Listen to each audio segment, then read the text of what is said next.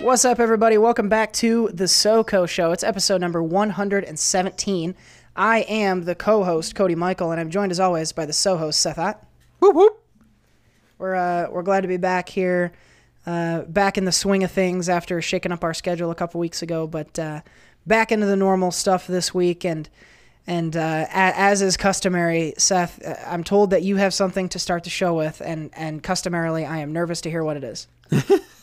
Don't be nervous. It might be a little gross, but you don't got to be nervous about it. So, so this weekend I was at home. I was working through my long list of TV shows to get through, and I did take a good chunk out. Still a little bit behind, but I'm catching up on the TV shows. But while I was home all weekend, I was watching the dog. So my roommate Matt has a dog, Rocco. Love him to death, but sometimes I'm tasked with watching him. And so this weekend, we were both pretty tired. It was Saturday afternoon. We had a long day watching TV. So he went into his kennel and laid down. I was on the couch and I had passed out. Next thing I know, I woke up to being bumped in the face by a wet nose, and kind of groggy and getting my bearings about me because I was in a pretty deep sleep. And all of a sudden, I just hear old Rocco hacking up over there on the carpet, and he had thrown up everywhere, and he just throws up and turns back and looks at me and just says, "Here you go," with his eyes. So the dog had literally woken me up and then barfed so that I could watch it. Oh my God! Oh, that's nasty. I don't like that at all. So basically, that was a puke alarm that happened to me. I couldn't believe that he woke me up so I could watch him puke. Like a puke alarm might sound like this. Ding ding ding ding ding. And trust me, it didn't look or smell like that. Oh God, it was probably a lot less fun too. It was not fun because Matt wasn't here to clean it up like normal. So. But nonetheless, still love the dog, even though he's a shithead. So, yeah. Well, if you hated things that puked all over your house, then you and I wouldn't be friends. So, I guess that's what you get. That's what you get. But at least you clean it up. Yeah, that's fair. He'll only eat it sometimes. I cannot remember the last time I threw up in a place that wasn't a toilet. I had my time in my life when I was throwing up often, and to be clear, I wasn't bulimic. I just drank too much, and I always was pretty good about getting it in the proper receptacle. So of that, I think friend of the show, former guest Mike V, might have something to say about you and where you threw up. Well, he might, but he's not here, so. Let's just say that he's having a Vietnam flashback in his car right now. Right. Let's just say that that scene that Mike V witnessed was very reminiscent of the girl in The Exorcist. More. Oh, jeez. Or more like Scary Movie 2, I guess. Oh, that's nasty. I don't like thinking about that at all. I'm really glad that this is what we decided to kick the show off with. Yep. Now that my stomach is in knots. So let's move off the vomit and hopefully on to less disgusting things. Clean it up with comment. We got a lot of cool stuff to talk about. We're going to get back into the TV corner. We're going to review a couple of new film releases. We have another fun Mambo number 5 and a lot of stuff in between. But before we get into any of that, we got to start like we always do with some chic tweets. I call you a punk.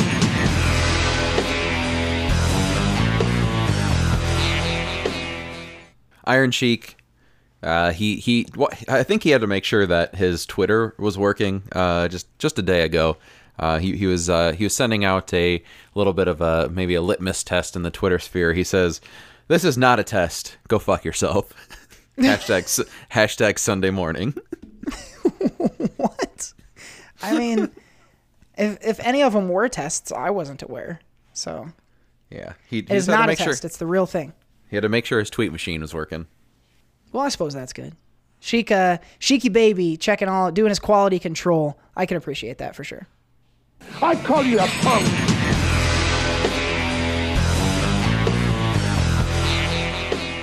All right, let's shout out our sponsors. First of all, audibletrial.com/SoCo. Hit the link in the description box for 30 days of Audible and your first book for free.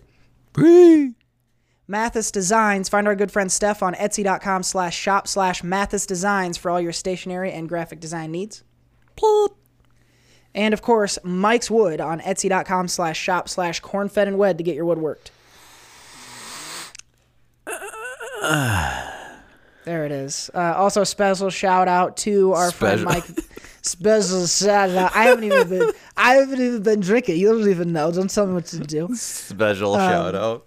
A special shout out to a good friend of the show and sponsor, Mike Vandenhall, who is one of our supporters through Anchor.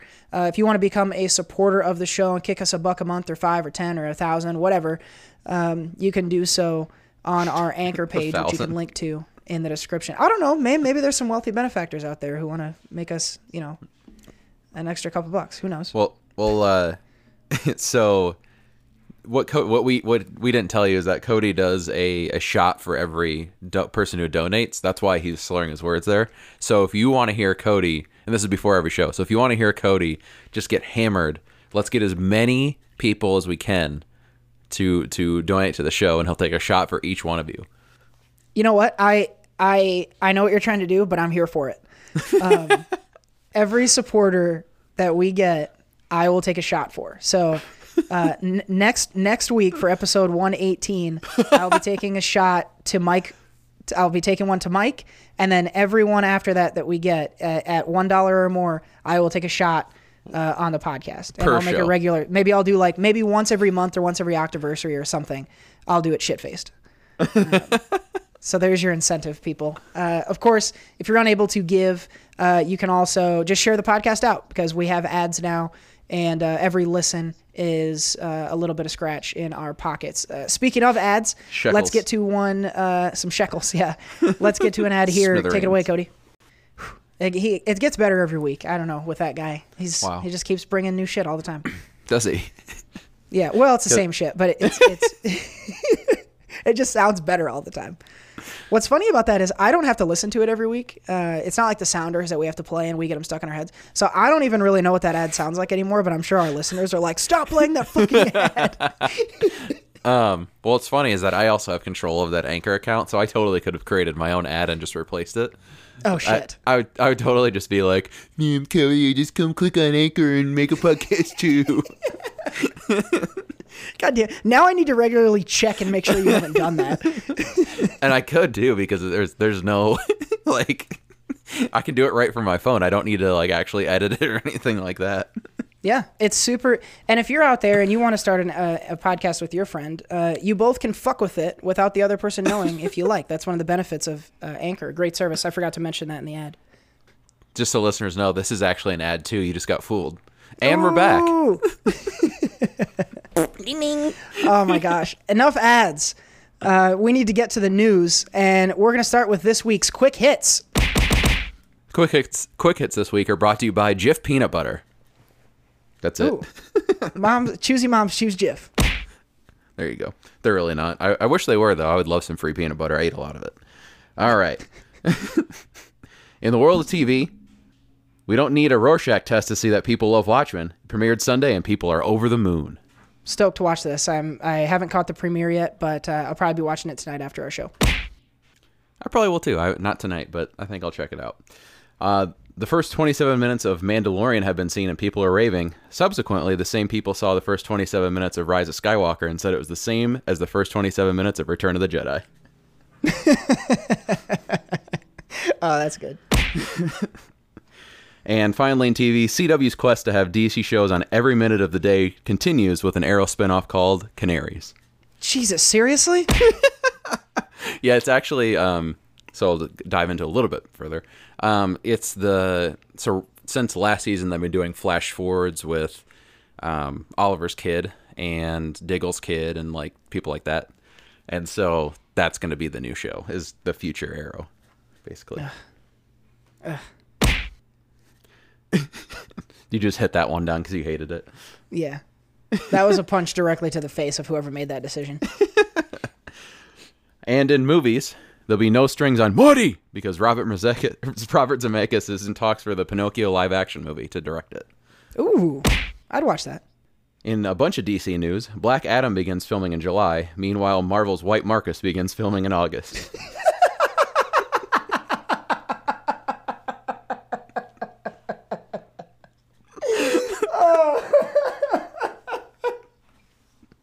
That's goddamn funny.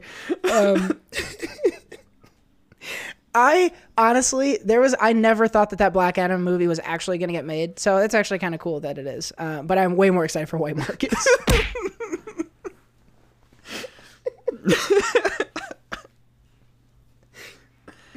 Damn. In Joker news, Jared Leto is out as Joker. Rumor is that DC sent him Joaquin Phoenix's used condoms to break the news. Oh, Jesus. And finally, riddle me this, wiener boy. Jonah Hill out as Riddler, Paul Dano in. I'm sure we'll talk more about that Batman casting, but I'm stoked for Paul Dano. I really dig him. I was going to be excited for Jonah Hill, but, whatever. But Paul Dano is a good ad. I'm excited for this. Agreed. And that is the quick hits. All right. You're having some fun with the headlines, aren't you? I am. Now I'm just fully writing them out. Before I was just trying to do it on the fly, but now I'm going through the news and be like, oh, what would be funny? Oh my God. And White Marcus, that one, I was trying to think of a name because Black Adam sounds like Adam's a very white name. Mm-hmm. But with Marcus, I was I mean, I didn't want it to be like white, even white Dwayne or I don't know. I couldn't think of a white Odell. Like an obviously I don't know. Black name. Yeah. So I Marcus just came to me real quick, so I had to go with that one. Oh my God. Well, I dig it, and dig it. Ooh yeah. I am the cream. Let's keep this giggle train rolling, and we're gonna get into this week's edition of the TV Corner. Television! Down on the corner. Nobody puts baby in a corner. So, Seth, one of our favorite shows, in fact, it was my number one back when we did Mambo for Netflix original shows, Big Mouth has its season 3. We recently found out that 6 seasons in total were in the works, and you and I watched a lot of this together, actually, while I was visiting home, and you wrapped it up within the last week. I still have a couple episodes of my own to finish, but since you've seen the entirety of season 3, tell us what you thought. Yeah, so Big Mouth season 3 really starts with the Valentine's Day episode. That confused a lot of people, I heard, actually, where episode 2 started the season, if you've already seen the Valentine's Day thing. But anyway, so, I mean, Big Mouth is what it is. It's I mean, and that's a good thing.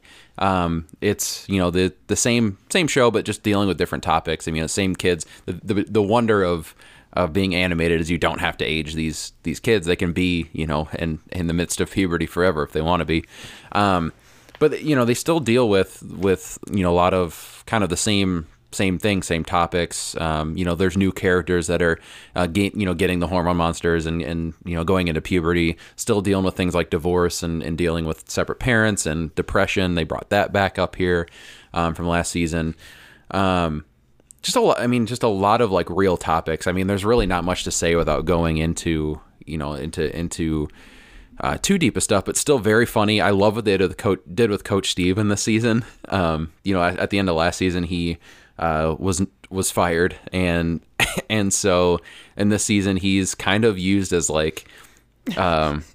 different I guess different fulcrums of the episode. He's put in there as different job. He's in there as different jobs or different, there's a weird episode where it's I think a dream or something, and he's popped in the situation as I can't even remember exactly what he is, but he's an animal or something. They just do all these weird different things with Coach Steve, but he's still Coach Steve. My favorite thing is that his name is Coach Steve. His last name's Steve.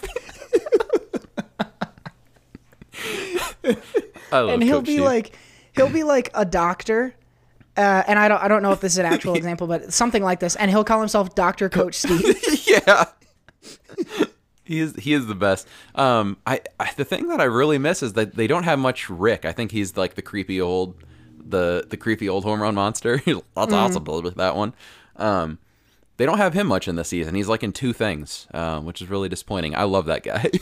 But when he pops up though, like it's effective when he does pop up. Yeah. But I would have liked to have seen more. Yep. But overall, still extremely solid show. If you're a fan of the show, you're still gonna enjoy it. Like, I don't think it ever dipped down in quality for me. I think the only thing is like they don't really do anything super different from the last season. So it is a lot of the same. But again, that's a good thing. You don't want them to go too off formula or anything like that, because then you kind of lose some of the things that people really love about it. Now, I think they still have 2 or 3 more seasons left. So, I think eventually they're going to have to try and spice things up a little bit. But still, again, very solid, very funny. I mean, the comedy in the show is ridiculous, but it's great. Great voice acting, all that. So I'm going to give this one a solid 4.0 Coach Steve Steves out of 5. I like it. That's awesome, bro. Yeah, I would echo that. I think this is always one of my favorite shows. When it comes out, I always try to watch it right away. And you're right. And maybe part of why I like it is because it's so formulaic, and you pretty much know what you're going to get every week or every episode. And it reminds me. I'm also working right now. I've been watching Rick and Morty, and it reminds me a lot of that. Like, you could just pop on pretty much any episode of Big Mouth, and for the most part, understand what's going on.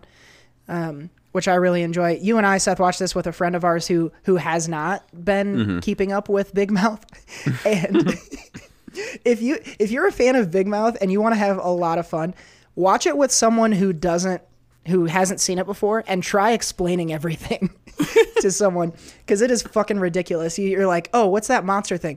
Well, okay, that's basically puberty, and that's the hormone monster. Like, oh, okay, so when he's there, can everybody else hear him? Well, no, only the one kid he's talking to can hear him, but he kind of belongs to multiple kids, so he can talk to one kid for some of the time, but then the other kid can't hear him. And it's so obvious if you've been watching the show, but if you haven't, some parts of it might be confusing, but in a really fun, cool way. Yeah. The show is very funny, very smart. I would echo all of that stuff, and highly recommend anyone who hasn't started Big Mouth to jump on that ASAP. There's also, forgot the last couple episodes, there's a musical episode, which is a musical based off of the movie called Disclosure, which is, actually just watch the episode, because it's funnier when you when you know what the movie's about. And then there's an episode where they're like, all the kids get superpowers. What?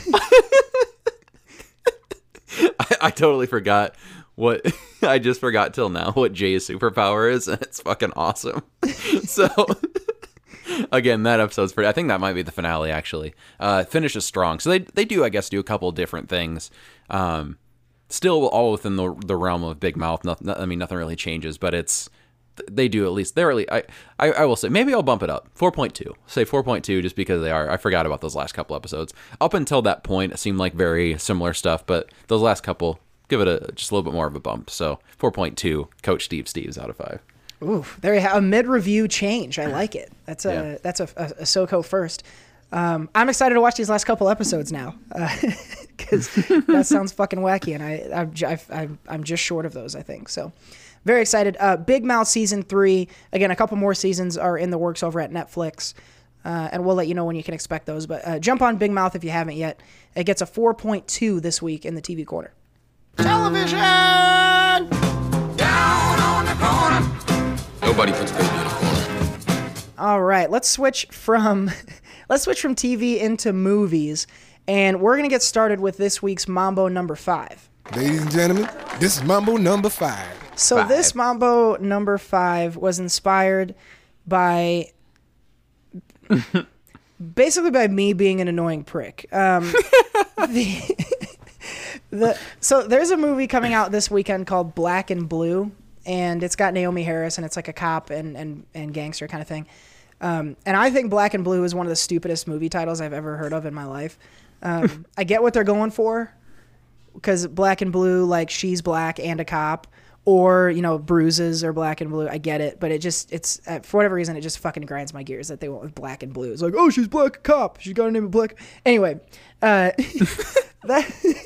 got me all fired up, and we were batting around ideas for Mambo, and I was like, why don't we count down the list of the stupidest movie titles that we can think of. And just a forewarning, if you don't want to hear me get on my high horse and on a soapbox multiple times, skip ahead. Because I've got some qualms with some movie titles that you might think are fine, but I fucking hate some of these. I'm interested to see, Seth, what pisses you off, because you don't complain as much about movie titles as I do. Yeah, I'm not necessarily pissed. I just picked the ones that I think are really stupid. Mm-hmm.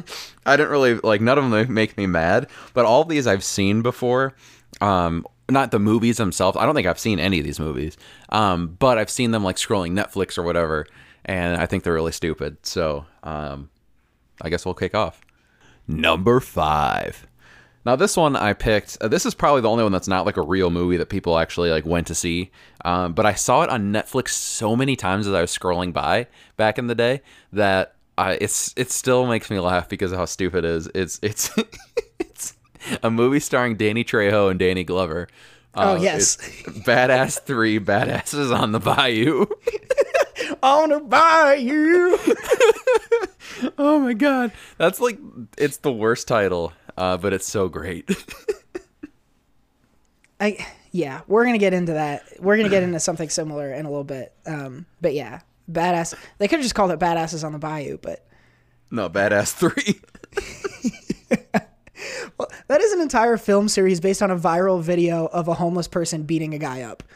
So, yeah, by the third installment, I understand why they needed to go to the Bayou. Oh my gosh. My number 5 is actually for a movie that I love. And I was just talking to someone, I think, Seth, it was you offline recently about this. I have Coco at number 5. Oh, yeah. And I love the movie Coco, but the story isn't about, there's a character named Coco and it's not the main character. And that's what pisses me off about this story, or about the title. If you're going to make the title of your movie a name, make it the name of the main character, because I've had countless conversations where I've confused the main character, who I think is named Miguel, for Coco, and that's not what it's supposed to be. And so, and every time in the movie they say Coco, I got confused, because I don't know, whatever. And maybe this is just me, but that confused me, and I thought it was fucking annoying. So I put, again, great movie, highly recommend. I love it, but they should have gone with a different title, if you ask me. Yeah, I didn't know, obviously by the title, I didn't know what was going on until, I saw at least the trailer.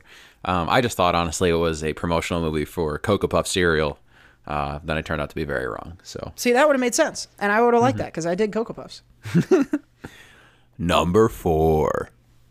So this franchise has 2 movies. They have 3 movies, but there are 2 that have names that are pun-based. I like the first pun-based one, which was Alvin and the Chipmunks, the Squeakquel.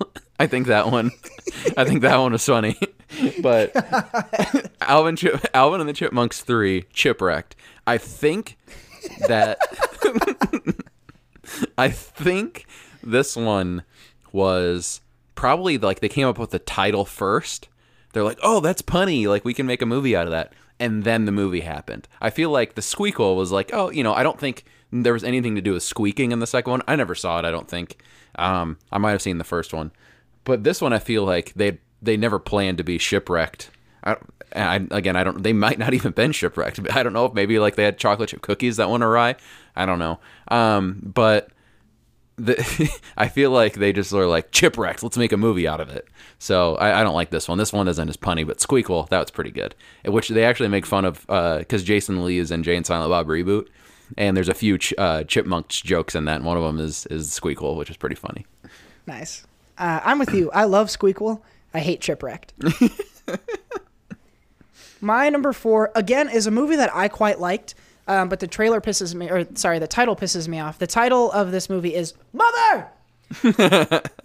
And a lot of this has to do with the fucking exclamation point in this, because it's stupid, but also they lowercased the M in Mother, which And there are reasons why it's written the way that it's written that get into the plot of the story. But like, don't get fucking cute. Like, why? I don't understand why he had to get so cute with the title of it. I don't know what a better title for this movie would have been, because this movie is totally batshit in the best way. But that title was so strange to me, and nobody really understood what was going on in that movie, which may have been the point. But mostly the reason that I hated this is because every hack fucking comic, including myself, whenever they talk about that movie, goes, "Mother!" And I'm sick of the joke, and I can't believe they didn't understand what they were doing when they wrote that. That always reminds me of Tony Hale, who plays Buster in Buster Bluth in Arrested Development, because he always goes, "Mother!" in that show a lot. I always hear him doing that when I hear that title. Number 3. This one, I didn't like the title initially just because I thought it's really stupid sounding. I never saw this movie, but I heard it's good. It's Legends of the Guardians, the Owls of Ga'Hoole. Oh, that's such a good one. Ooh. Ga'Hoole is the dumbest word. I've always had a fucking thorn in my side over Ga'Hoole. I have heard good things about that, because that's like a really well-known... Who directed that? I think, was it Spielberg? It's like a big time... I'm going to pull it up here. But yeah, Legends of the Guardians... Legend of the Guardians, the Owls of Ga'Hoole. And it's GA'Hoole. Jesus. Zack Snyder. It's a Zack Snyder. Oh, okay. Movie. Oh, it is literally about owls, which is why nobody saw it. Well, yeah, and like, the only reason you know it's about owls is because they put owls in the title. I mean, Legends of the Guardian sounds like a mystical, like magical, Lord of the Rings type thing. And then you add the Owls of Ga'Hoole, and no one knows what the fuck Ga'Hoole is. So, yeah, it's still, that title like made me mad as a teenager. Whenever this came out, I was like, that's the stupidest name. No one knows what that is. And then I forgot about it until today, and I'm like, oh yeah, I'm putting Ga'Hoole in there for sure. My number 3, I know is going to upset you, Seth. And again, I like this movie. I hate this title, and I will explain why. My number 3 is John Wick Chapter 3, Parabellum. Parabellum means the end. Parabellum means prepare for war. That's and what it is. It's this whole thing. This is every bit of just pissing me off, because you know what I hate? Subtitles. Like name of the movie, subtitle of the movie. That shit gets on my nerves every single time. Mission Impossible, Fallout, Mission Impossible, I understand. Ghost Protocol. I get it. I know that some of my favorite movies do this. So does Star Wars. I get it. But you know what is great? Mission Impossible, Mission Impossible 2, Mission Impossible 3. I don't know why they needed to go. I would just as soon have 4, 5, and 6 be the titles. And John Wick, Chapter 3 would also have been perfectly fine, because the second one was called John Wick, Chapter 2. But now, not only are they having a colon and a subtitle, but they're breaking from the pattern that they established with the prior fucking movie. They didn't have a third subtitle on the second movie. Why do they need to add one on the third? Either just make it John Wick Chapter 3, or if you're going to go away from it, then make it John Wick Parabellum. But like, they perfectly fucked, they like did the one rule that they do, and then they fucked that rule, and none of it made any sense, and it's too many goddamn words, and I'm supposed to pause every time in between, and everyone only just says John Wick 3 anyway, so that's it. Wow. I'm sorry. The subtitles get me so worked up. Just name it fucking John Wick 3. Well, I mean, that's why you don't like Legends of the Guardian, the Owls of Ga'Hoole. There's a colon in there. You're right about that. Oh, man. You're just all up in my Ga'Hoole today. Yeah, so I don't agree with anything you said, because that's John Wick. Yeah. On to the next. Number 2. Another animated movie on the list. Haven't liked this one since this came out. Probably has. I don't know if I did probably see this when I was a kid, but I don't think it has anything to do with just the punniness. I don't think the originator of the pun has anything to do with the movie, but it's Garfield: A Tale of Two Kitties. See, that I kind of like that one. No, because I think that one, at least like with the Squeakquel, it was the second movie, so in Chipmunks squeak. Even Chipwrecked, like I said, that was probably the first idea, and then they made the movie. At least it tied in, I think. I don't think Garfield 2 had anything to do with the Tale of Two Cities at all. So at least I hope not, because I feel like, well, actually I kind of hope they did. Maybe someday they'll go back and make Garfield a Tale of Two Kitties and do a direct adaptation of A Tale of Two Cities. I don't know. It's a dumb title. See, as much as I hate that it's, Garfield subtitle, I love the pun. I'm not going to hate on puns very often. A Tale of Two Kitties. Now, there actually might have been two kitties in that movie, though. I'm sure there were. I'm sure it was him and another cat. In fact, I think it's you know what I think it is, and I'm not sure. I'm gonna look this up really quick. I'm pretty sure it's like a Prince and the Pauper situation where there's another cat that looks just like Garfield and they swap lives. Probably. Still a dumb title. Yeah. Garfield Tale of. Here we go. He goes to England and he gets swapped out for a royal cat. Okay, so I guess it still had something to do. Maybe I'll switch it up. Maybe Ga'Hoole will go number 2 and Garfield will go 3. For the official list holders out there who pile our list together, that job is open, by the way. No one's doing that. So if you want to go back and keep track of our lists, you'll get paid nothing. So you do that for the love of the SoCo show. There's going to be a huge line of people wanting that job. for the list takers, Ga'Hoole is number 2, and Garfield's number 3. So there you go. I think that's fair. Okay. I think it's also fair to make my number 2 my number 2. I have Terminator Genesis. Genesis. Because they spell fucking Genesis wrong. And I looked this up specifically. And that's not how you spell Genesis. I typed it, so it's Genisys is how they spell Genesis in the title of Terminator Genesis. The first thing that comes up when you type that is some Genesis credit union in Michigan. And that shows up above Terminator Genesis. So that movie gets searched a lot. Mm-hmm. And again, it's a movie subtitle, which I hate. And Genesis can be one of two things, and I don't know because I haven't seen this movie. Either Genesis spelled the way it is means something in the context of the movie. I don't think it does.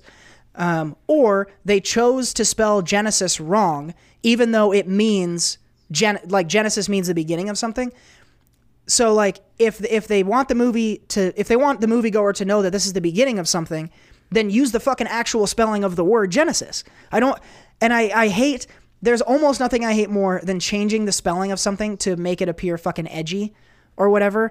I could go on and on about this. And now they have Terminator Dark Fate coming out, which I hear is actually like decent.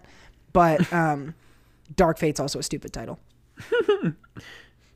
Yeah, I have no opinion about Terminator, but that is a dumb title. Do you think like Ga'Hoole? You know what? I pulled up the synopsis. Genesis, the way that it's spelled, is it's the name of something in the story. But even so, still stupid. Pretty stupid. Do you think Ga'Hoole is short for Gary Hoole? The Owls of Gary Hoole? Oh, I hope so. I really hope so. I do want to get to the bottom of this. We're gonna reach out to Zack Snyder and say, hey, we need the Snyder cut of Ga'Hoole. I bet you he'd be pretty stoked to not hear about the fucking Justice League for once. He'd probably be really excited to answer your question. Wait, as soon as you said Snyder cut, I thought you were going to say Justice League. Instead, you said Ga'Hoole, and I forgot what that was. Number 1. Speaking of DC, this movie hasn't come out yet, but it's already the worst title ever. Oh, I know what you're going with. It's Birds of Prey, which by itself is fine. Then they add this is the Cody Colon rule. And they add, and the fantabulous emancipation of one Harley Quinn. That's stupid. Yep. And the only reason that they added that part is because it has Harley Quinn in the title, and people see Harley Quinn, and they're going to go, oh yeah, Harley Quinn, we should go see this. Birds of Prey by itself, that's exactly what happened with Bumblebee. I think they're learning. So it's smart in terms of a marketing perspective, but in terms of a movie title, it's fucking dumb. Because this is what happened with Bumblebee. Bumblebee by itself, people didn't know what the hell that was. Didn't make nearly as much money as the other Transformers movies. But if it would have been Bumblebee, a Transformers movie, or Transformers : Bumblebee, or Transformers : Talking Camaro, I think they would have, went to it more. But same thing here, though. It has to have Harley Quinn in the title. They should have just called it Harley Quinn Breaks Up the Joker or something like that. Birds of Prey, it seemed like they're going to be a complete side thing here, and they're going to keep the title. I was thinking, between now and February, whenever this comes out, maybe they'll change the title to just Birds of Prey. They're not gonna, though, because of marketing, because of tickets. So enjoy that stupid title when you get it printed out at the movie theater on your ticket. Oh God. Yeah, it's interesting. Like I did a quick Google and I see both. Like I see it just written as Birds of Prey on some sites, and I see it written out in others. But either way, I agree with you that it is stupid. And that movie, I go to every superhero movie, and so I'll probably end up going to this. But this is as close as I've ever come to being like, no, I'm not fucking going to see that.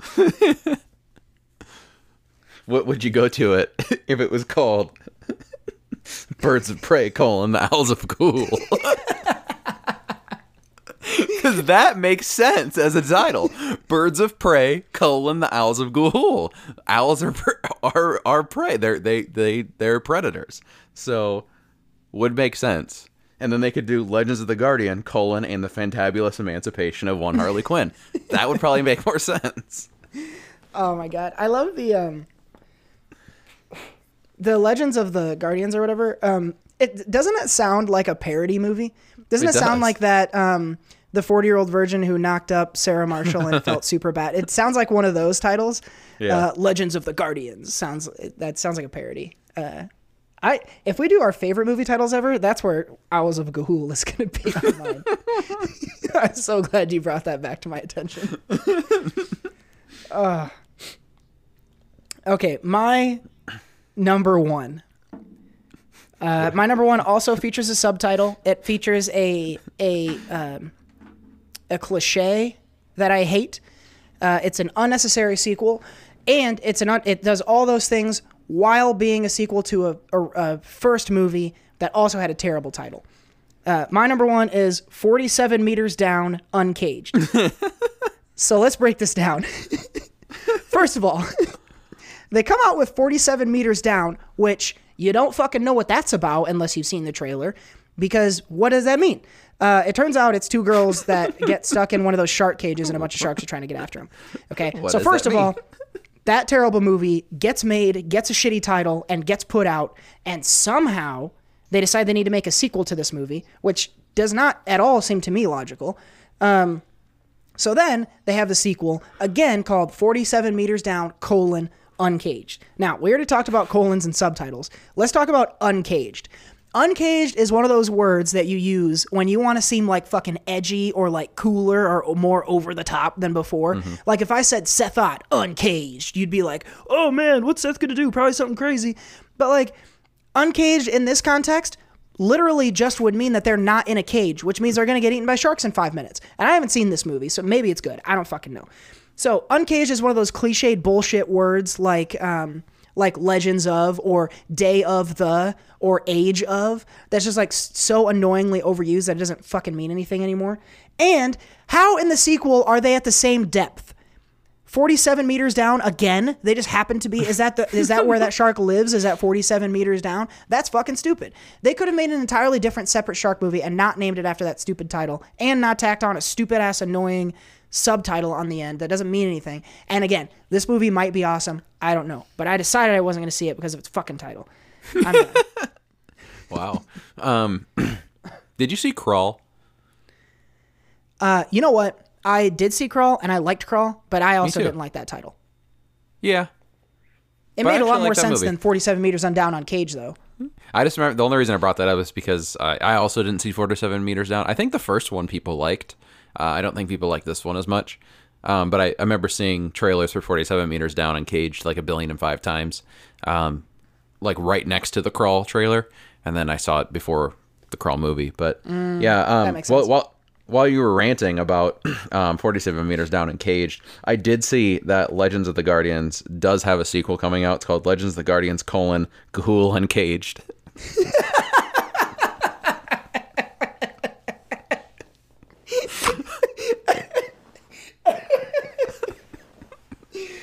Oh my god.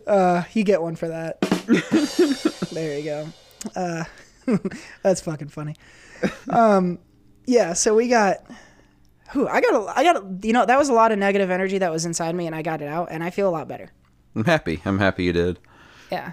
Let's shout out another couple, and now again, I actually like a couple of these for various reasons, and you'll immediately know why. First of all, Nomeo and Juliet. Oh no. I think that's stupid idea for a movie. Great title for that stupid movie though. But then they made a sequel to Nomeo and Juliet, and it's called Nomeo and Juliet: Sherlock Gnomes. They could have just called the movie Sherlock Gnomes. Like, people would have understood. But the movie's not even fucking about Nomeo and Juliet anymore. It's about Sherlock Gnomes. So why put Nomeo and Juliet in there if it's not that story again? I don't know. That bums me out. I was also thinking about, and this really doesn't have anything to do with this list, but I was thinking about the movie The Shallows, where Blake Lively has to take on sharks. Uh-huh. And I thought how annoying it must be that A Star Is Born came out after that movie. And now when people Google your movie, they just get a Lady Gaga song. True. Do you think they'll do Shallows Uncaged? They might. I fucking wouldn't put it past Hollywood. They'll probably do Crawl 2 Uncaged. I hope not. I actually like the first one, so don't do another one. Just leave it be. How many times can that girl get into situations where she has to save her dad from alligators? Well, probably more than one, I'm guessing. You didn't think there could be a sequel to Happy Death Day, but they got one of those. And that's true. Frankly, Nomeo and Juliet didn't need a sequel either, but they did one of those. Did you have any other honorable mentions there? Yeah, like some of them I like the movie, so I didn't want to put it on. Like, again, I haven't seen any of those movies really, so I just went by title alone. But like Dude, Where's My Car is a pretty stupid title by itself. Edge of Tomorrow is kind of a dumb title.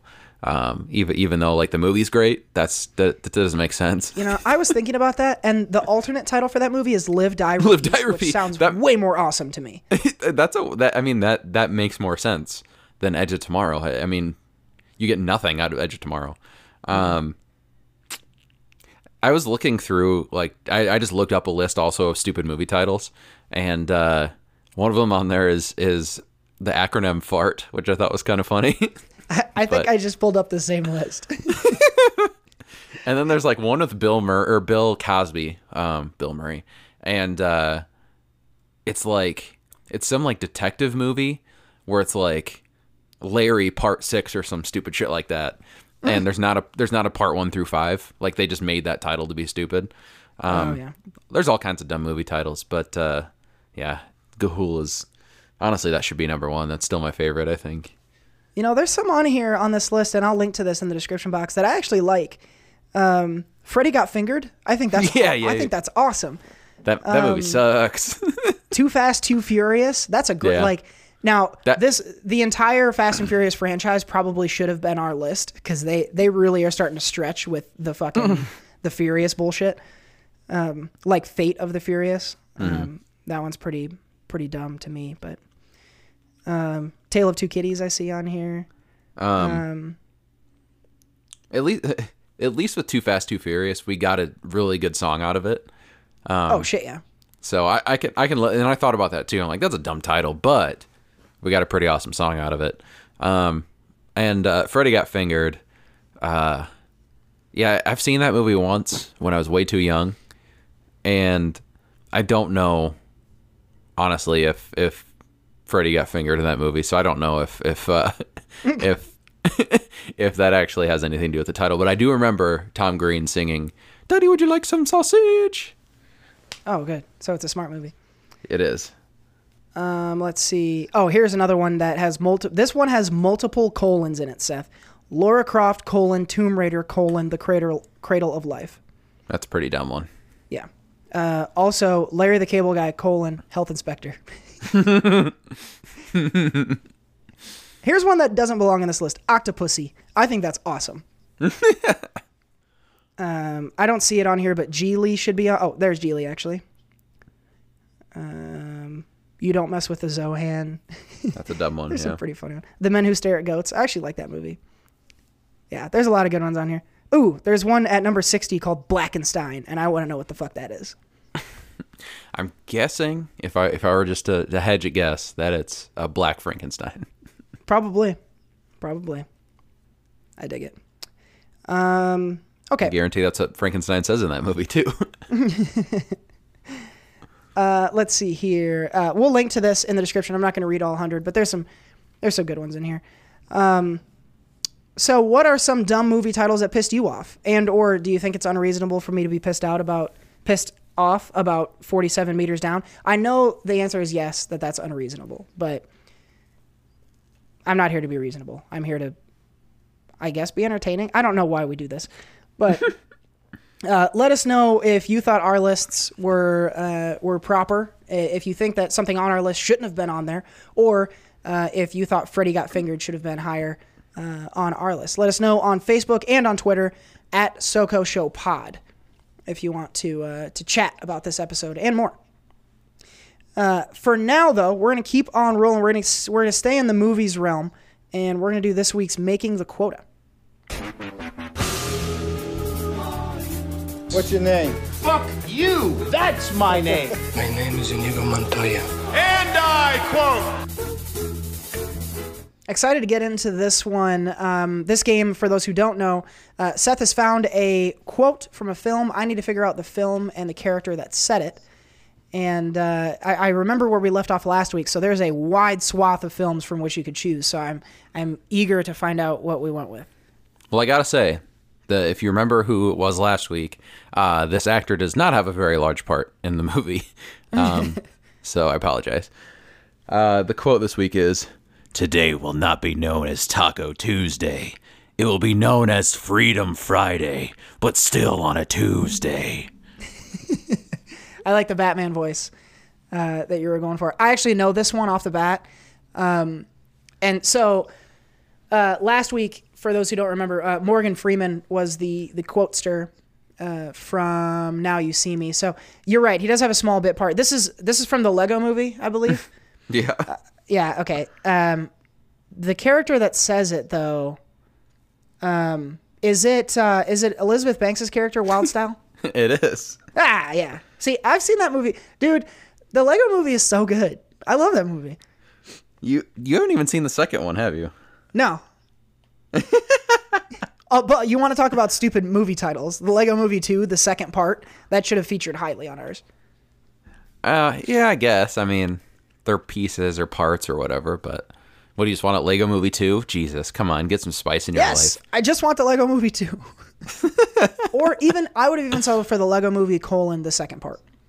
Like, you definitely don't need a number and a colon. I don't think. Looking at you, Star Wars. And Star Trek. Well, those are episodes. Well, sure, but even so. Anyway, enough about the movie titles. I'm only just going to work myself up into another blind rage. But I do love the Lego Movie, and yeah, that whole thing was pretty funny.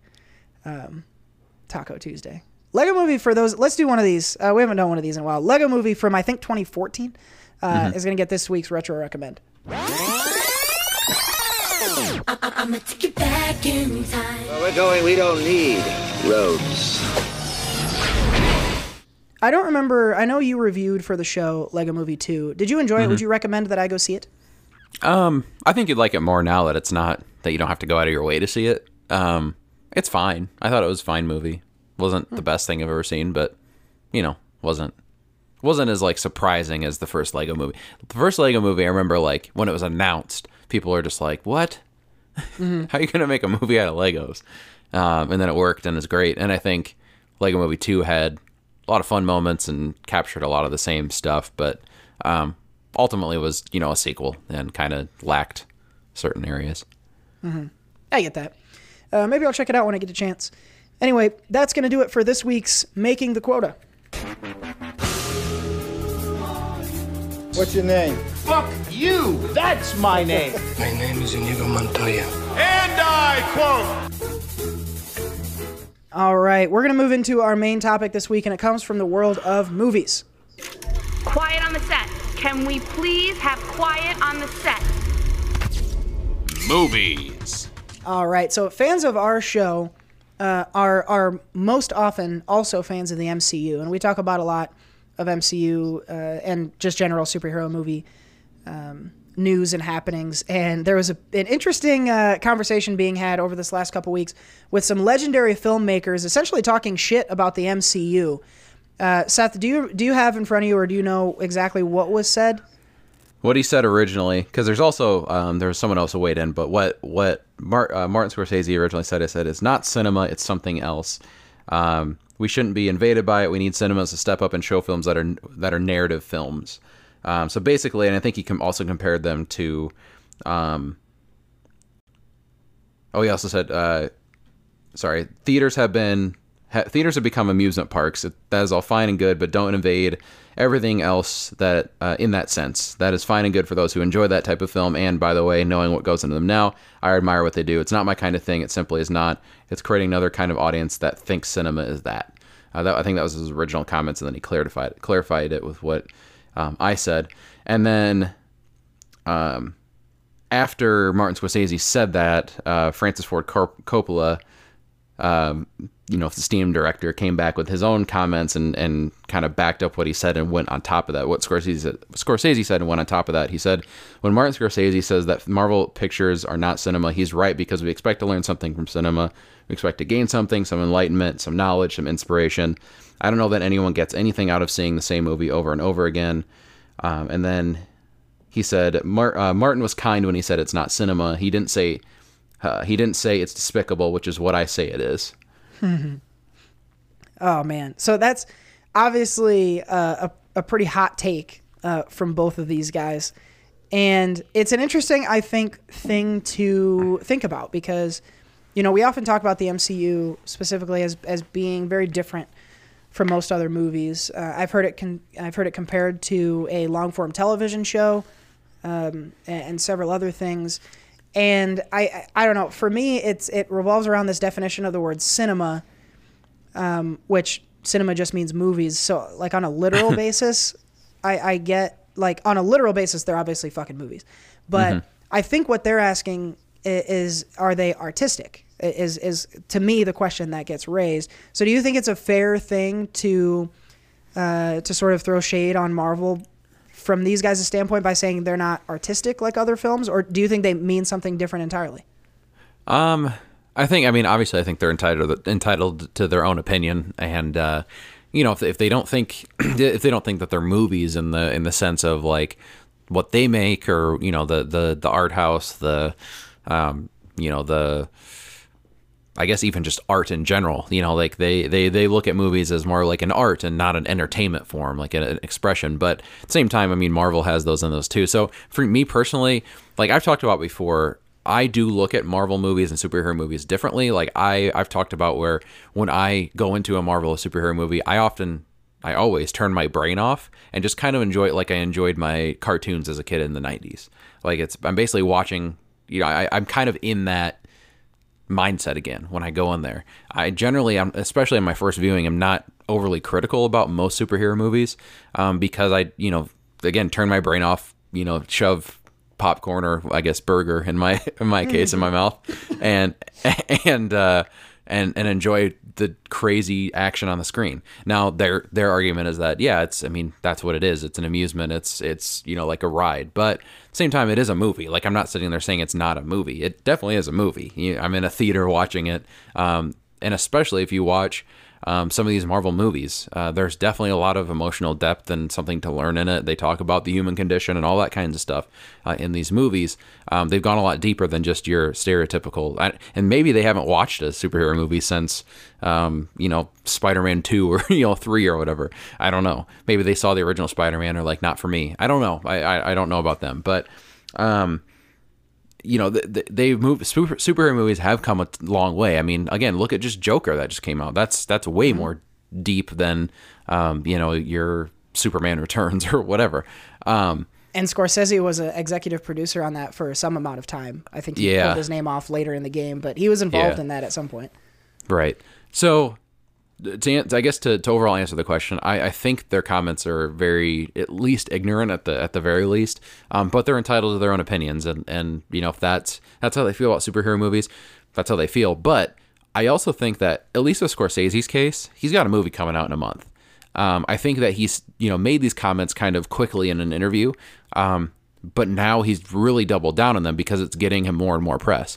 People are going to see The Irishman anyway, but I do believe that these comments have kept his name in the public light more than they have over the last several months, and so people are discussing this. But at the same time, in a few months, he has The Irishman coming out. I don't think people are. No one's really like ready to be like boycott Martin Scorsese. People are obviously like upset about it, but they're not like ready to just get rid of him like they are with other people. So I think that obviously with the prestige of his films and with the actors and things like that, these comments are only going to just bring more attention to him and The Irishman coming out in a few months. I don't know what's going on with Francis Ford Coppola. He's old and crazy. I don't think he's made a movie in quite a while. So who knows what he's doing, saying that they're despicable. Marvel movies are despicable. But overall, I think that they're entitled to their opinion, but I think Scorsese's doing it for another reason too. Yeah, that I could totally see. I think that there's a few things going on here. And on one level, I can sort of agree more specifically with Scorsese's thoughts. Like, I don't know how any movie is despicable except for 47 Meters Down Uncaged. But there is, to me, when I go to a Marvel movie, and this isn't bad, I'm still going to see all of them. There's not a lot of brains that appear to me to go into those movies. It's a lot of flashing lights and bright colors and beating up, and I think that's used often to cover up like shortfalls in what some would consider real filmmaking or more artistic filmmaking. I think there's a lot of times like hyper cut up things and an over reliance on CGI, and a lot of those things are more for entertainment value than they are for any sort of artistic value. So on one level, I understand what Scorsese specifically is getting at here. But again, just don't go to him then, dude. Like, right. People want to shit on soap operas, but millions of people still watch soap operas too. So there's that part of it. And I think there's a point to be made for not comparing Avengers to Joker. Like, those are two very different films. And they both happen to be comic book films. So with the MCU though, when the MCU is at its best is when it does actual movie stuff and it does superhero stuff. Like there are sections of Endgame that play a lot like a far more serious drama. And then of course you get, a huge fight. So, there are other movies like Captain America Winter Soldier, was another one that a lot of people really liked because it had other filmmaking styles and was a little bit of a genre bend, while still being a superhero movie. And that's when they're great. But when they're bad, in my opinion, like Captain Marvel, they just showed us a bunch of flashing lights and said, here, this is a movie. And I was left still wanting. I think another aspect of this comes from the fact that these are old guys. And Coppola made the Godfather movies, with no CGI and, without green screens and a whole bunch of other.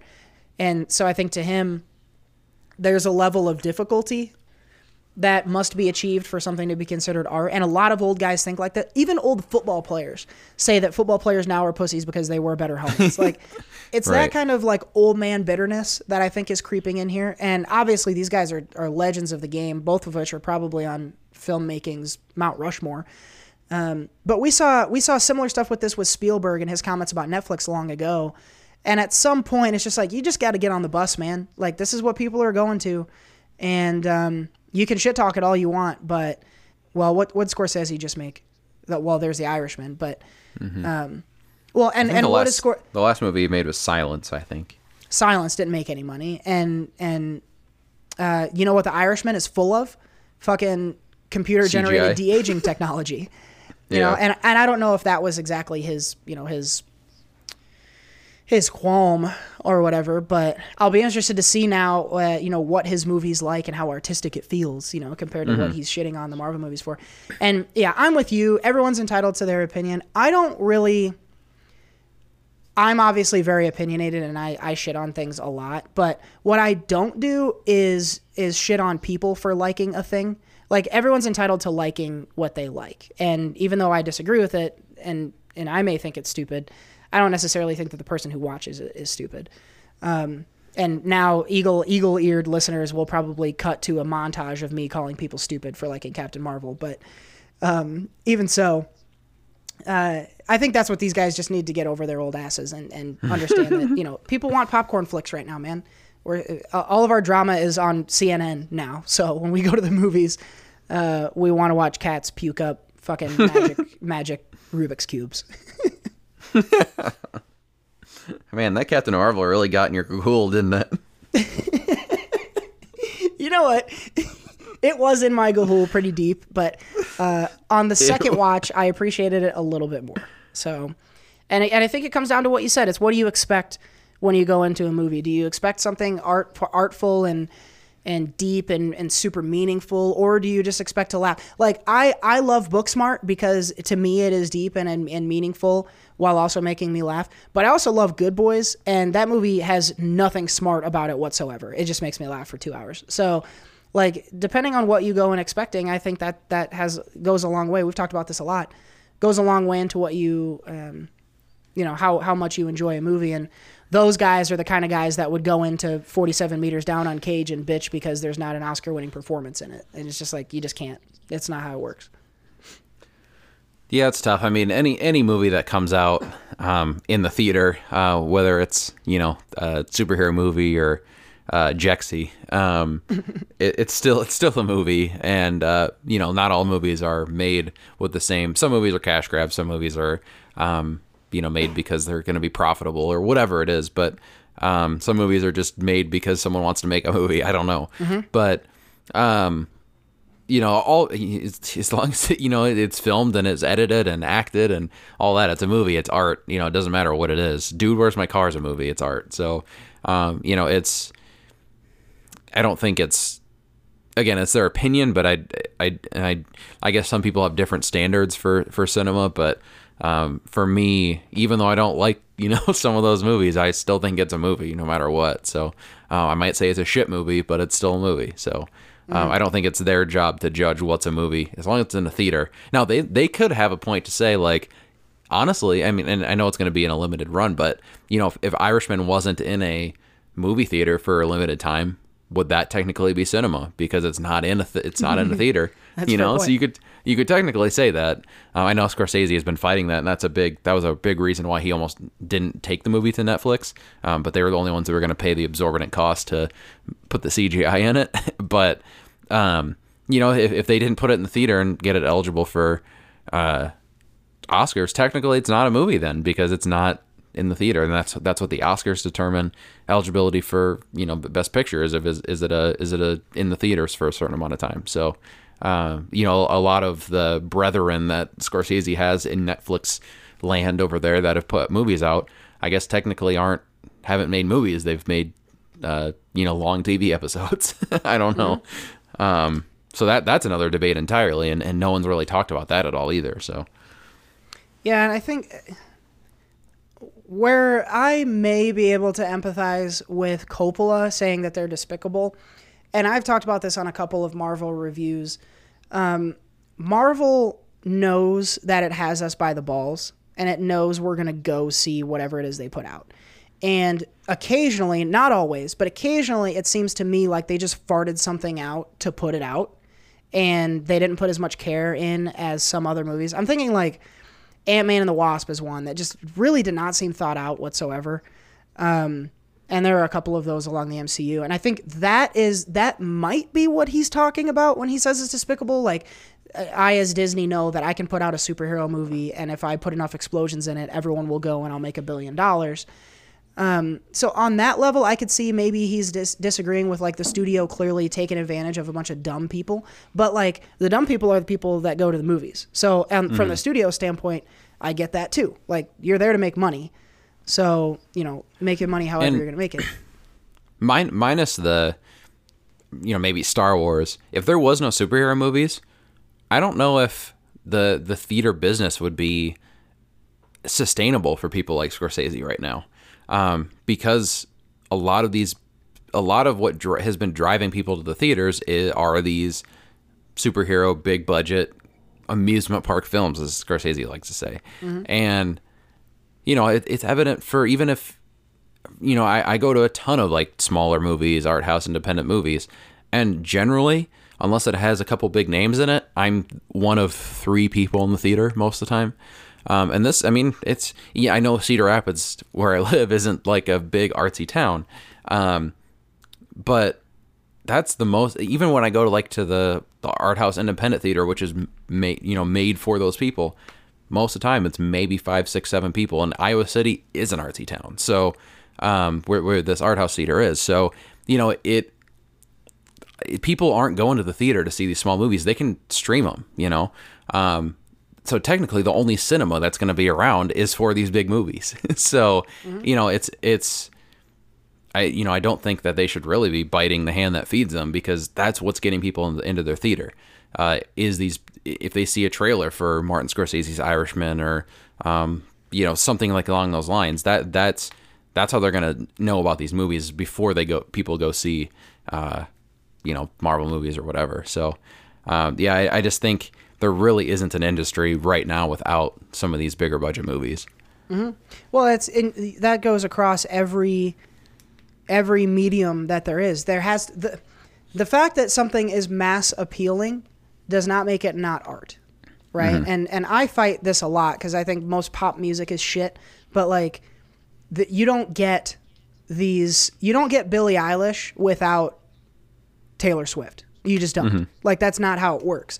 And of course, Billie Eilish is pretty poppy now too, but I guess people like her. She's pretty unique sound or whatever. But like, nobody gets the opportunity to be artistic unless there's pop within the genre. So yeah, you're right. They owe a lot of their. Now, these guys are obviously brilliant filmmakers and probably would have always been just fine. But like today, Scorsese doesn't get to make The Irishman unless Netflix puts, Avengers on Netflix. Like that's how they built their entire filmography around having fucking friends in the office on there. That's how they got the money to pay for Scorsese's Irishman. So the pop versus art is something that you and I talk about often. And I think that's what these guys are driving at, and they just sound like bitter old dicks to me. And this is coming from a guy that I prefer, art house, independent, smaller scale movies to some of these bigger ones. But I don't think I could ever sit there and say this isn't a movie, because I have a great time when I go see those movies. Do I view them as critically as I do some of these other ones? No, but that's because I prefer to watch them in a more childlike wonderment than some of the art house ones. But I can't wait to see in February when Martin Scorsese's Irishman is up against Marvel's Endgame for the best picture race. Oh, I can't wait. Oh, that's going to be great. Yeah, this is an ongoing debate. It's something that we're always going to be talking about, I'm sure, in one way or another. So let us know on Facebook and Twitter what you think. Do you think that the comments by Scorsese and Coppola made sense? Do you think we've categorized them properly in our interpretation of them? And what do you think of the whole art versus pop, debate? Let us know on Facebook and Twitter at SoCo Show Pod, and you can weigh in on this week's main topic. For now, though, we're going to move on from deciding whether or not something is a movie. What we're going to talk about next definitely is a movie, and it's one that Seth should have seen a long time ago because he missed the boat. Oh, I'm on a boat, and you're going to need a bigger boat. So we haven't done this in a couple weeks, but the We Missed the Boat segment is where Seth and I have essentially assigned each other homework. And these are movies that Seth and I have recommended to each other, and for most of them have been pushing on each other for years. And so this is a way for us to force each other to watch our recommendations. So these are movies that one of us is recommending highly, but the other one, for one reason or another, didn't see when it came out. So we keep an ongoing list of these, and Seth picked one from the list that I provided to him and watched it for this week. So he's going to review something. I don't know what yet. Seth, what'd you watch? This week I watched Legends of the Guardians, The Owls of Ga'Hoole. I didn't. I that's going on your list now. You know that, right? Have you seen it? No, I'm gonna watch it right now just so I can put it on your list. No, I watched this week. I watched The Truman Show. Ah, yes. Of course, a lot of people have seen this movie. Jim Carrey lives in the. He's the subject of a essentially a reality show about his entire life. Really, really interesting. I did really, really like this movie. For whatever reason, I passed up on this a lot. Over the years, I guess for me, like Jim Carrey, I still see as like The Mask and Ace Ventura, and so I don't see him as like a dramatic actor. But I guess I'd see him in Man in the Moon. But even then, I was more saw Andy Kaufman. But in this one, like he really does go some places in this emotionally with especially later on in the movie, but just the whole world. Like I was really into the whole world of like the town that they set up for him and the commitment to making it look real. And I loved the whole, as the movie went on and they kind of showed like how like different, like there's that one scene where he's running through town to try and he charges into like, I think a bank or something. And there's like a set behind like an elevator. Oh, and yeah. And there's like actors and stuff, and he's starting to figure out putting the pieces together, and that was really cool. As the movie went on, he's putting the pieces together and really starting to understand. Plus, there's the whole thing with the girl in Fiji. I forgot her name, but he has these memories of this girl who he really was that he wanted to he had more interest in than Laura Linney, and so he has these memories that he's thinking about, and it brings Fiji up and things like that, and just really, really interesting how like the world that's been constructed around him, he's poking holes in and trying to figure out, and yeah, I mean the cast is great overall. I mean Laura Linney, of course, Jim Carrey, Ed Harris, Paul Giamatti sneaks in there, fucking Scully from Brooklyn Nine-Nine is in there. Is it really? Yeah, he is the security guard who's watching. It's been a bit since I've seen it. I didn't realize that. Yeah, he's a security guard watching the feed, and then like at the end, he's like, "All right, what are we gonna watch next?" after after the whole thing goes down. But yeah, I mean, overall, I mean, really great movie. I really loved just the world around it and how they made and especially now, I think I appreciate this more now than I would have 10, 15 years ago, because I know way more about the movie making process and that whole world itself, and so it was cool to see that through that lens, because they really did put a lot of work into the whole background of it, into the whole making it look like to the viewer look like a set and that type of thing, but then but hiding those aspects for Truman or Jim Carrey's character. So all that was really cool. Plus, like, there's some really like gut-punching moments with some of like the hopelessness feeling that he has, like, because he knows that he's in this world at certain points, and there's really not much else he can do. And then just like the whole emotional manipulation that Ed Harris' character has, where he's bringing people back into his life and taking people out at a moment's notice, and like that impact of like being manipulated for TV. And it's almost like, in a way, a lot of like reality TV as it is now, like Big Brother in certain aspects, not quite as intense, but a lot of producers trying to, shift things and make them go certain ways. All that really, really, really interesting. I like this one a lot. I'm glad this was on the list. I appreciated it way more than I thought I was going to. Oh, that makes me so happy, because this is one of my favorite movies, and this, maybe as much as anything we've had on the list so far, I have been pushing this on you for so long. So I am so glad that you finally watched it and enjoyed it. I love this one. This is one of my favorite. This is probably my second favorite Jim Carrey movie. And we'll get into another one in a second, because I'm going to replace it with another Jim Carrey movie that happens to be my top favorite. So I'm really stoked that you enjoyed this one. Folks out there, if you haven't seen The Truman Show, it gets a recommend from me, and it gets a recommend from Seth. I believe, did you watch it on Netflix, Seth? No, I had to rent it. It's on Starz, I think. Okay, there you go. So you might have to pay a couple bucks to get it on demand, but if you want to watch The Truman Show, it gets thumbs up from both of us. But now, Seth has watched The Truman Show, and his list is is short now. We always keep these at 5, so I need to make a replacement on the list. And Seth, I think you might have been able to guess where I'm going here. I mentioned I've got another Jim Carrey movie for you, and I think you're going to dig this one a lot. I'm going to give you Eternal Sunshine of the Spotless Mind, and I'm almost certain you haven't seen this one, right? I don't think I have. Okay. So this one I think you're really going to dig, especially because you, I think, have seen a little more of Jim Carrey's capability in The Truman Show. And Eternal Sunshine is a lot more dramatic with less comedic, I would say, than The Truman Show. But you're going to see a really good Jim Carrey performance and a really interesting sort of world build.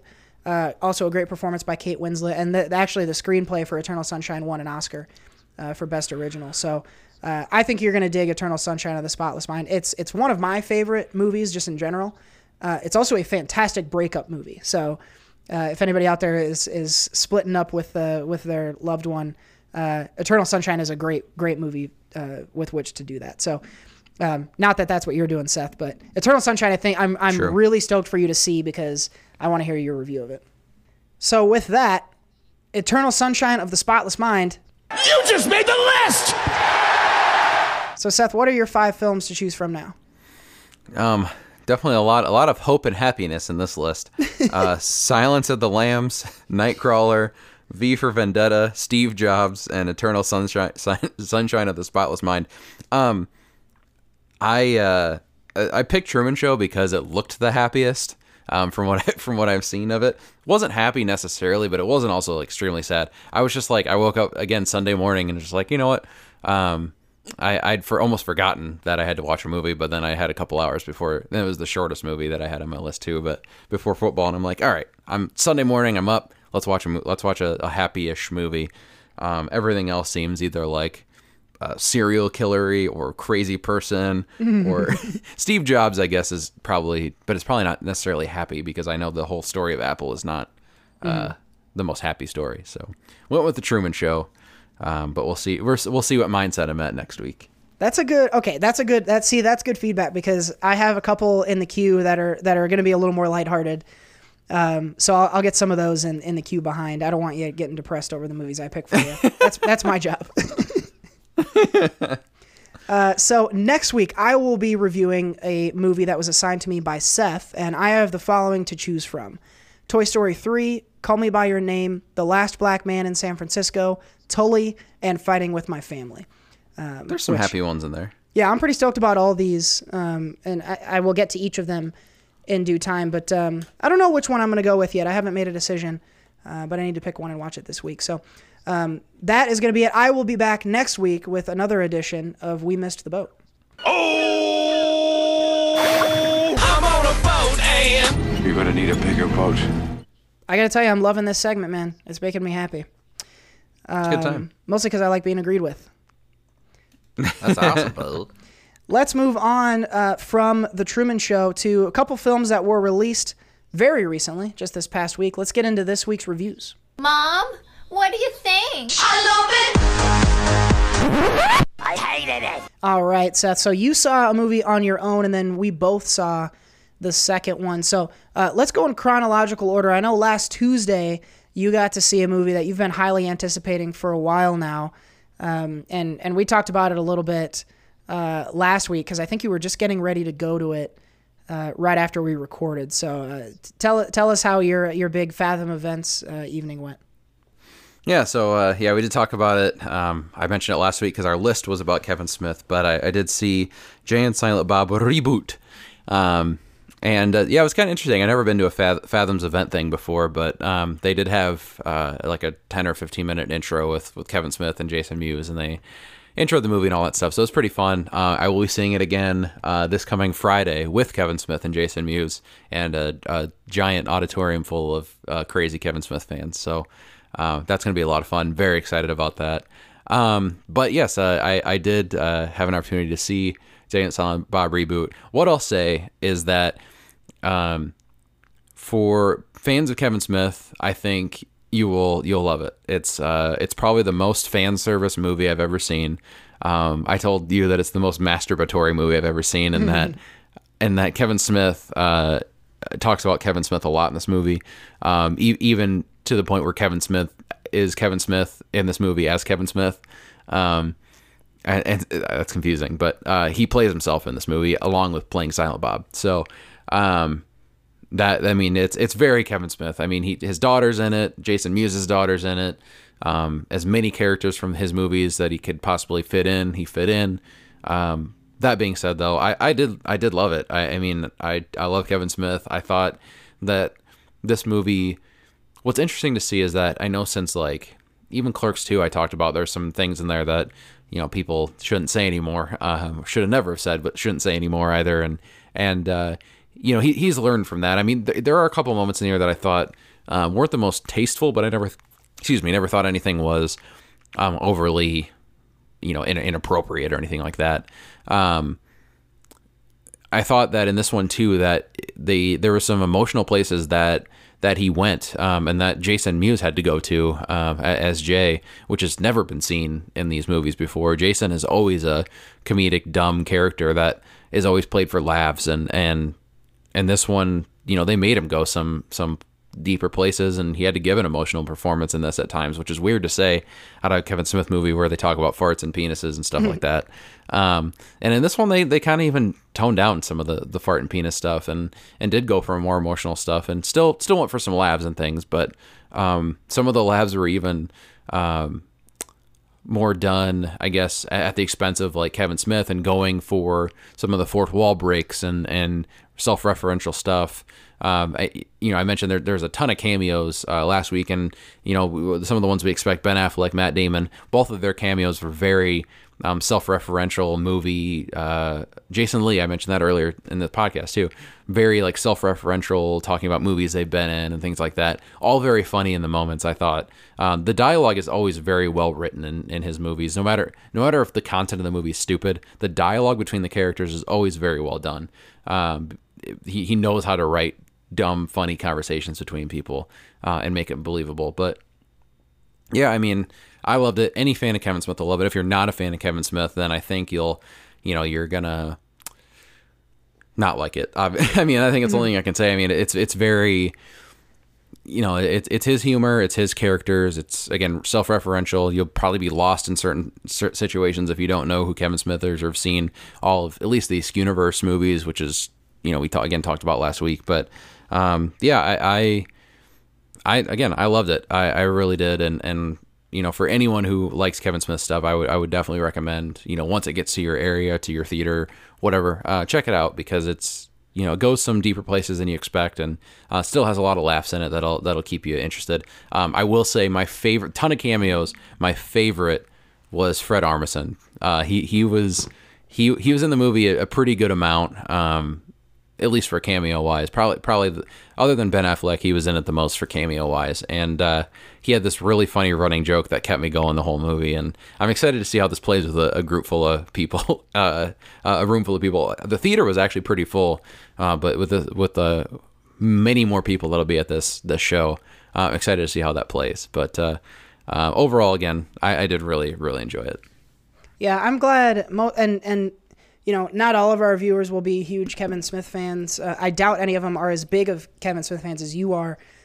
So my takeaway from this is I'm just glad that you liked it. You know, I know you were looking forward to it for a while, so that makes me happy that you enjoyed it. And I'll probably check this out at some point when it becomes more widely available. Because I do like Kevin Smith, and I like Jay and Silent Bob Strike Back. So I'm interested to kind of see what they have going here in this one. So Jay and Silent Bob Reboot is not widely released yet. I'll link to Showtime's and to the Reboot Roadshow this week. If you want to take a look and see if they're coming near you, you might be able to catch the movie alongside Kevin Smith and Jay Mewes. So, again, if you're a fan of Kevin Smith, definitely check it out. If not, maybe check out some of his other stuff first, and you're going to enjoy this one a little more. The second movie on our list tonight is another sequel, and this is one, Squeakquel. Seth, it's another Squeakquel. I saw that this movie was coming out, and I thought, oh God, here we go. This is Zombieland 2 Double Tap, which, again, I won't get into the title. Pow, pow. But there's a double tap. There you go. There you go. Zombieland 2. Okay, so Zombieland 2 picks up not right after, but some amount of time after 2009's Zombieland. So you have all the major cast back: Woody Harrelson, Jesse Eisenberg, Emma Stone, and Abigail Breslin. Who really, Abigail Breslin is the only one who's really aged. And so, Right. everyone else is pretty much the same. So, Zombieland, it's comical, it's self-referential, it's zombie humor, and there's a lot going on here. So, for me, what Zombieland 2 does, and the story of this is that Abigail Breslin's character sort of goes out on her own, and they fear she's in danger, so the rest of the cast, along with some crazy side characters, have to go find her. And so, in this one, for me, Seth, my general takeaways is that this is really just a straight up continuation of the first movie. Like, I immediately felt like back at home in the first Zombieland. Like, the style, the dialogue, the artistic flares and everything seemed... The idea that it's been 10 years since the last one was lost on me in 5 minutes. Like, they did a really good job of putting you right back in the same mode that you left. If you watch these movies back to back, you would hardly know that they at any time had gone by, don't you think?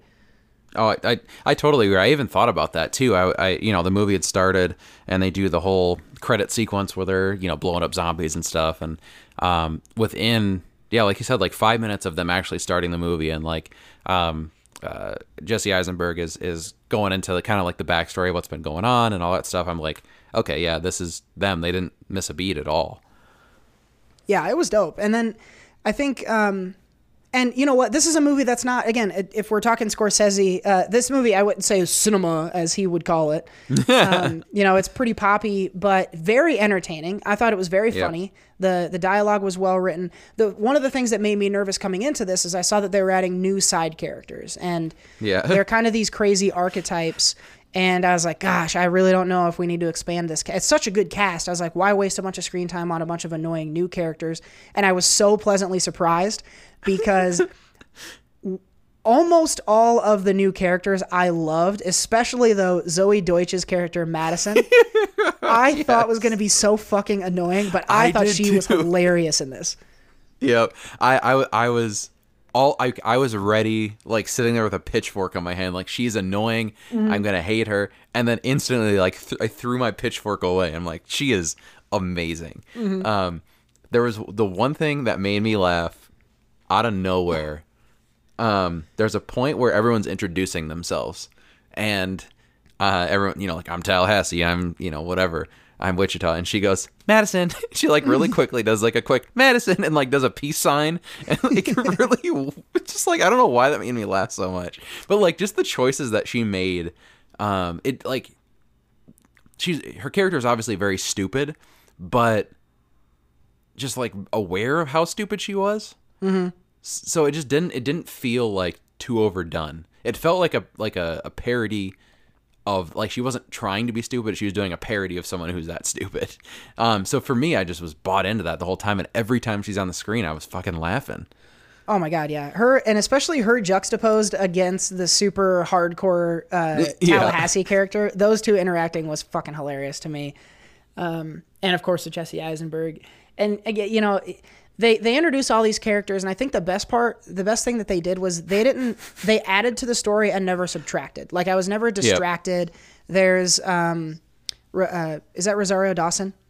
Yeah, I did like her too. She makes an appearance along with, god damn it, the guy from Silicon Valley and Thomas Luke Middleditch. Wilson. Thomas Middleditch and Luke Wilson show up, and then there's a couple other characters. The Berkeley character as well shows up, and I think everyone had a little part to add, but we never strayed too far from the main cast. So I thought that was again, that was a concern of mine that they didn't, it was a concern of mine that ended up not being the case. So I was happy with what I saw. On the whole, man, I thought it was funny. I thought it fit right in, as a sequel to the first movie.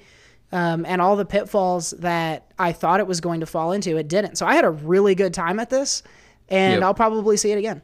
Not maybe necessarily in theaters, but maybe I'll do a double feature after it comes out on home video. Yeah, I totally agree. Yeah, I was surprised how much I enjoyed it. I had a really good time. I had a big smile on my face walking out of it. I had a smile on my face the whole time. And and I think I had a realization that the reason I love Emma Stone is because of Wichita.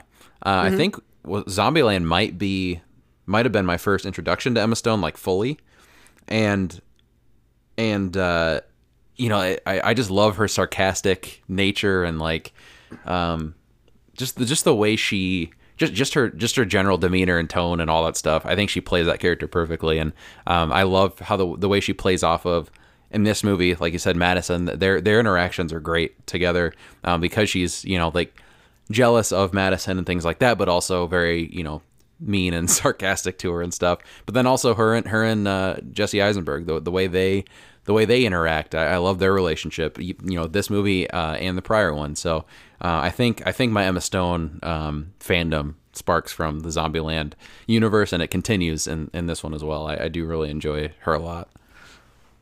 Yeah, well stated. So it sounds like 2 thumbs, well, 4 thumbs maybe, I don't know. We like the movie, and we would recommend it to folks, especially if you liked Zombieland. You're going to continue to like this one. It fits right in. It'd make a great double feature if you want to watch Zombieland and then head to the theater. You're going to have fun with this one for sure. And there's some very funny and interesting callbacks to the first, including an epilogue at the end that I think people are going to like.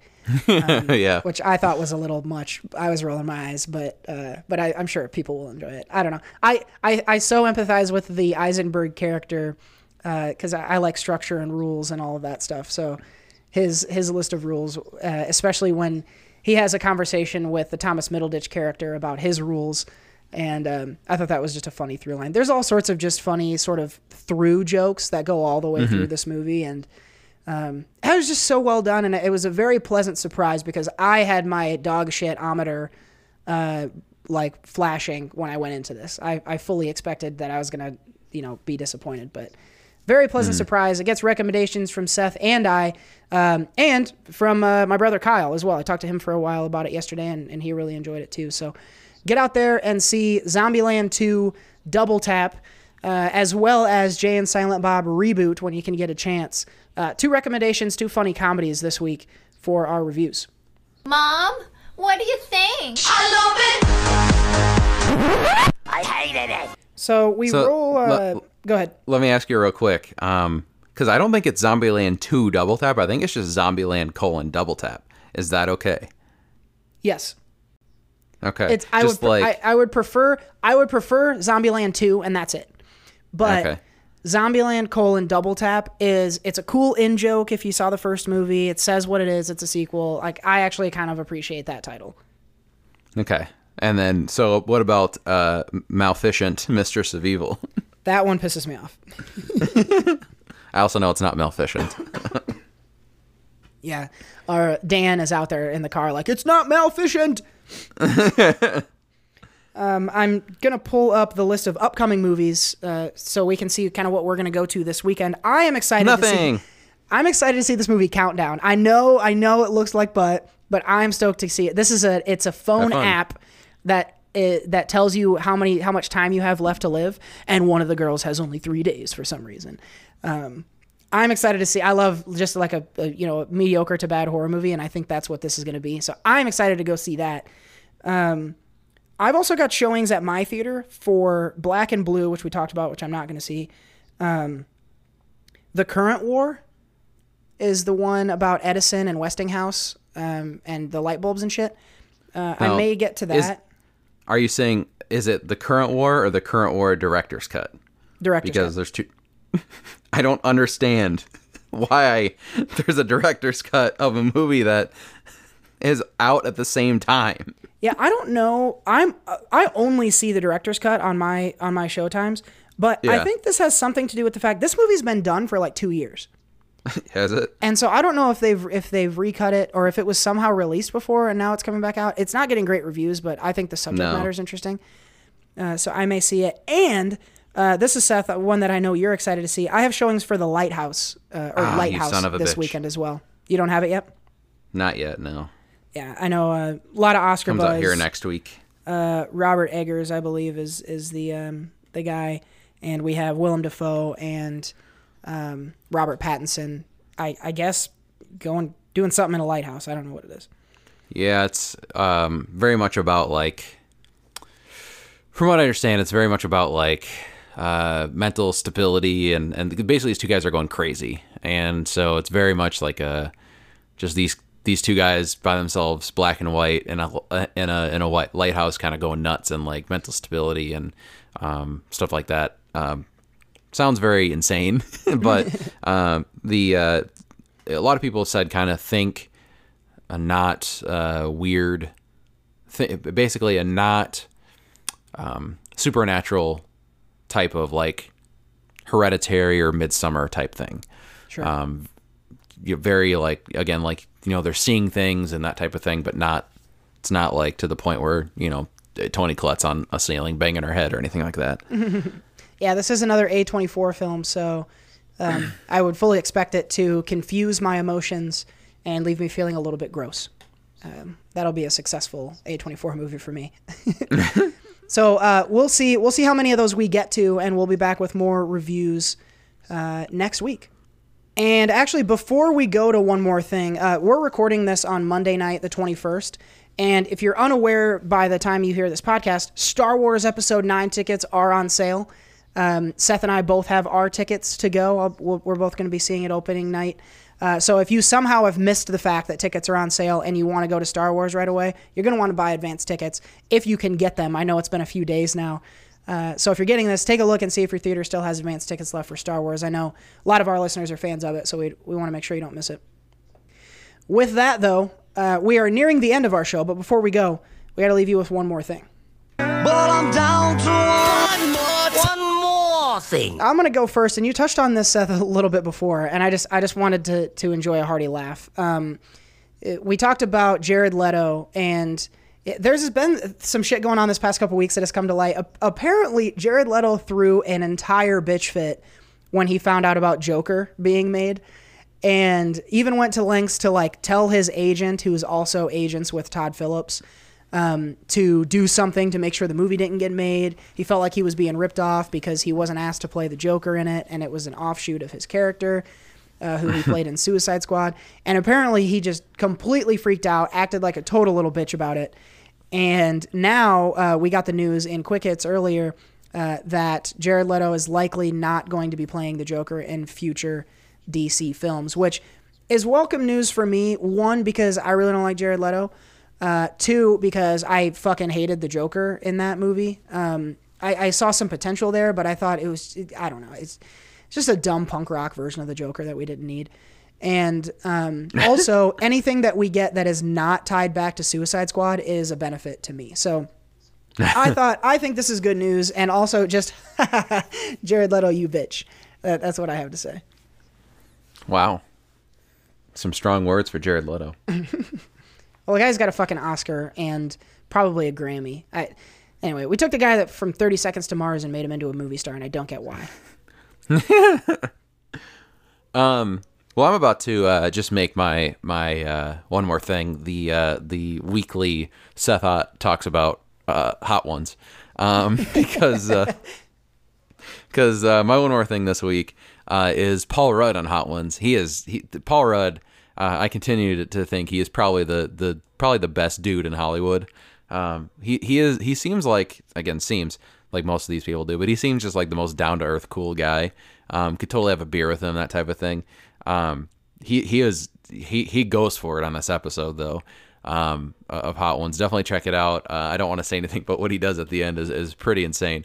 Again, both of us having had The Last Dab hot sauce, even just doing that is like without standing up and freaking out and trying to get shit off your tongue and lips is and not drinking milk either. Like that's tough, but what he goes through is pretty intense.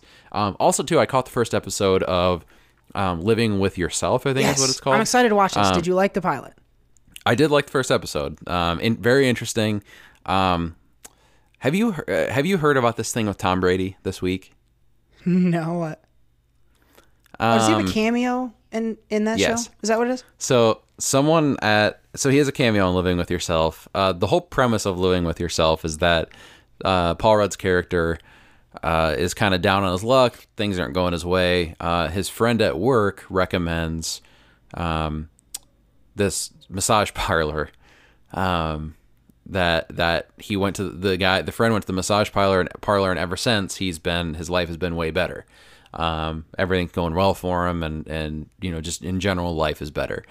Well, the whole thing is that Tom Brady has a cameo in this coming out of the massage parlor, and there people were questioning him because of the whole Robert Kraft thing. Oh, jeez. Yikes. They probably shot that before, but that's such bad timing. Oh, no. And so I'd actually even recommend looking at the interview that Tom Brady... So it was I think it's post-practice interview or something like that, where Tom Brady at his locker. And someone brought that up after the show premiered, and he kind of got a little hot at the reporter. Pretty funny stuff. But if you actually watch the show, his cameo has nothing to do with that. It's a joke at his expense, which is pretty funny because of what the parlor actually is. But funny. No, I did really enjoy it. It's much more of like a dark, not like too dark of a comedy, but very weird. Like the concept, it's kind of a higher, interesting concept. It's funny, but it also has some weird humor in it too. But I like it. Paul Rudd's great. He's just a good dude. He's very funny.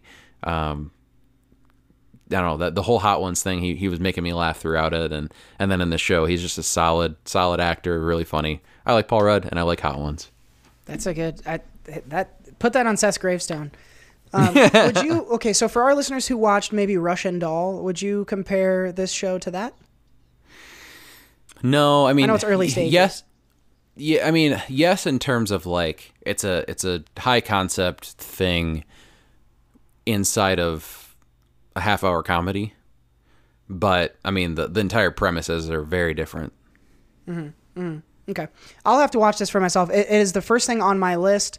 I've also got Watchmen I'm hoping to check out, and got to finish up Big Mouth. So I have a lot of TV on my list, but we'll see. Hopefully we get to a TV corner of Living With Yourself very soon. But at the very least, we got a hot mouthful of Paul Rudd and some Snickers at Jared Leto's expense this week, and one more thing. But I'm down to one more thing. Well, that's going to be it for episode 117 of the SoCo Show. Don't forget to subscribe wherever it is you may be listening so you can get new episodes right away every Thursday, as well as new episodes of the Sports Show every Friday, where we've been breaking down the NFL week by week. We've been having a lot of fun with that. So if you haven't listened to that one, check out this week's episode dropping tomorrow. We're going to be talking Week 7 and Week 8 in the NFL world. I think Seth's going to be pretty stoked to talk about his Vikings, among other things. So as always, too, make sure you check out our sponsors. Links to all of them in the description box. And check us out on Anchor, anchor.fm/the-SoCo-show. That's a hard thing to say. Where you can become a contributor to the show. If you like, you can support us on a monthly basis. We highly appreciate that. And I'll be doing tequila shots for every new contributor that we get. So we appreciate your patronage there. If you are unable to or don't want to contribute that way, just keep listening to our episodes and keep sharing us with your friends. And our sponsorship will help us out with every listen that we get. So we certainly appreciate those of you who listen every week. Thank you for doing so. Also, a feature on Anchor that we haven't talked about really to this point, you can leave us voicemail on Anchor. And we haven't mentioned this yet, but it's just like what it sounds. You can just record your voice saying some shit to us on Anchor. And it would be really fun for us to get to incorporate some of those into the show. So if you have some comments about anything that we talked about on this week's episode, or frankly on any episode, and you want to hear your voice on the SoCo Show, go to the Anchor page and see where you can leave us a voice message, and we'll see what we can do to get those incorporated in to the show. I think we could have a lot of fun with that. So check out the Anchor page and all of our sponsors, of course. And yeah, we're back on the news, the normal schedule. So we're getting two podcasts per week up. This one has been episode 117, again, of the SoCo Show. He is the host, Seth I, and I'm the co-host, Cody Michael, and we will see you next week. Bye.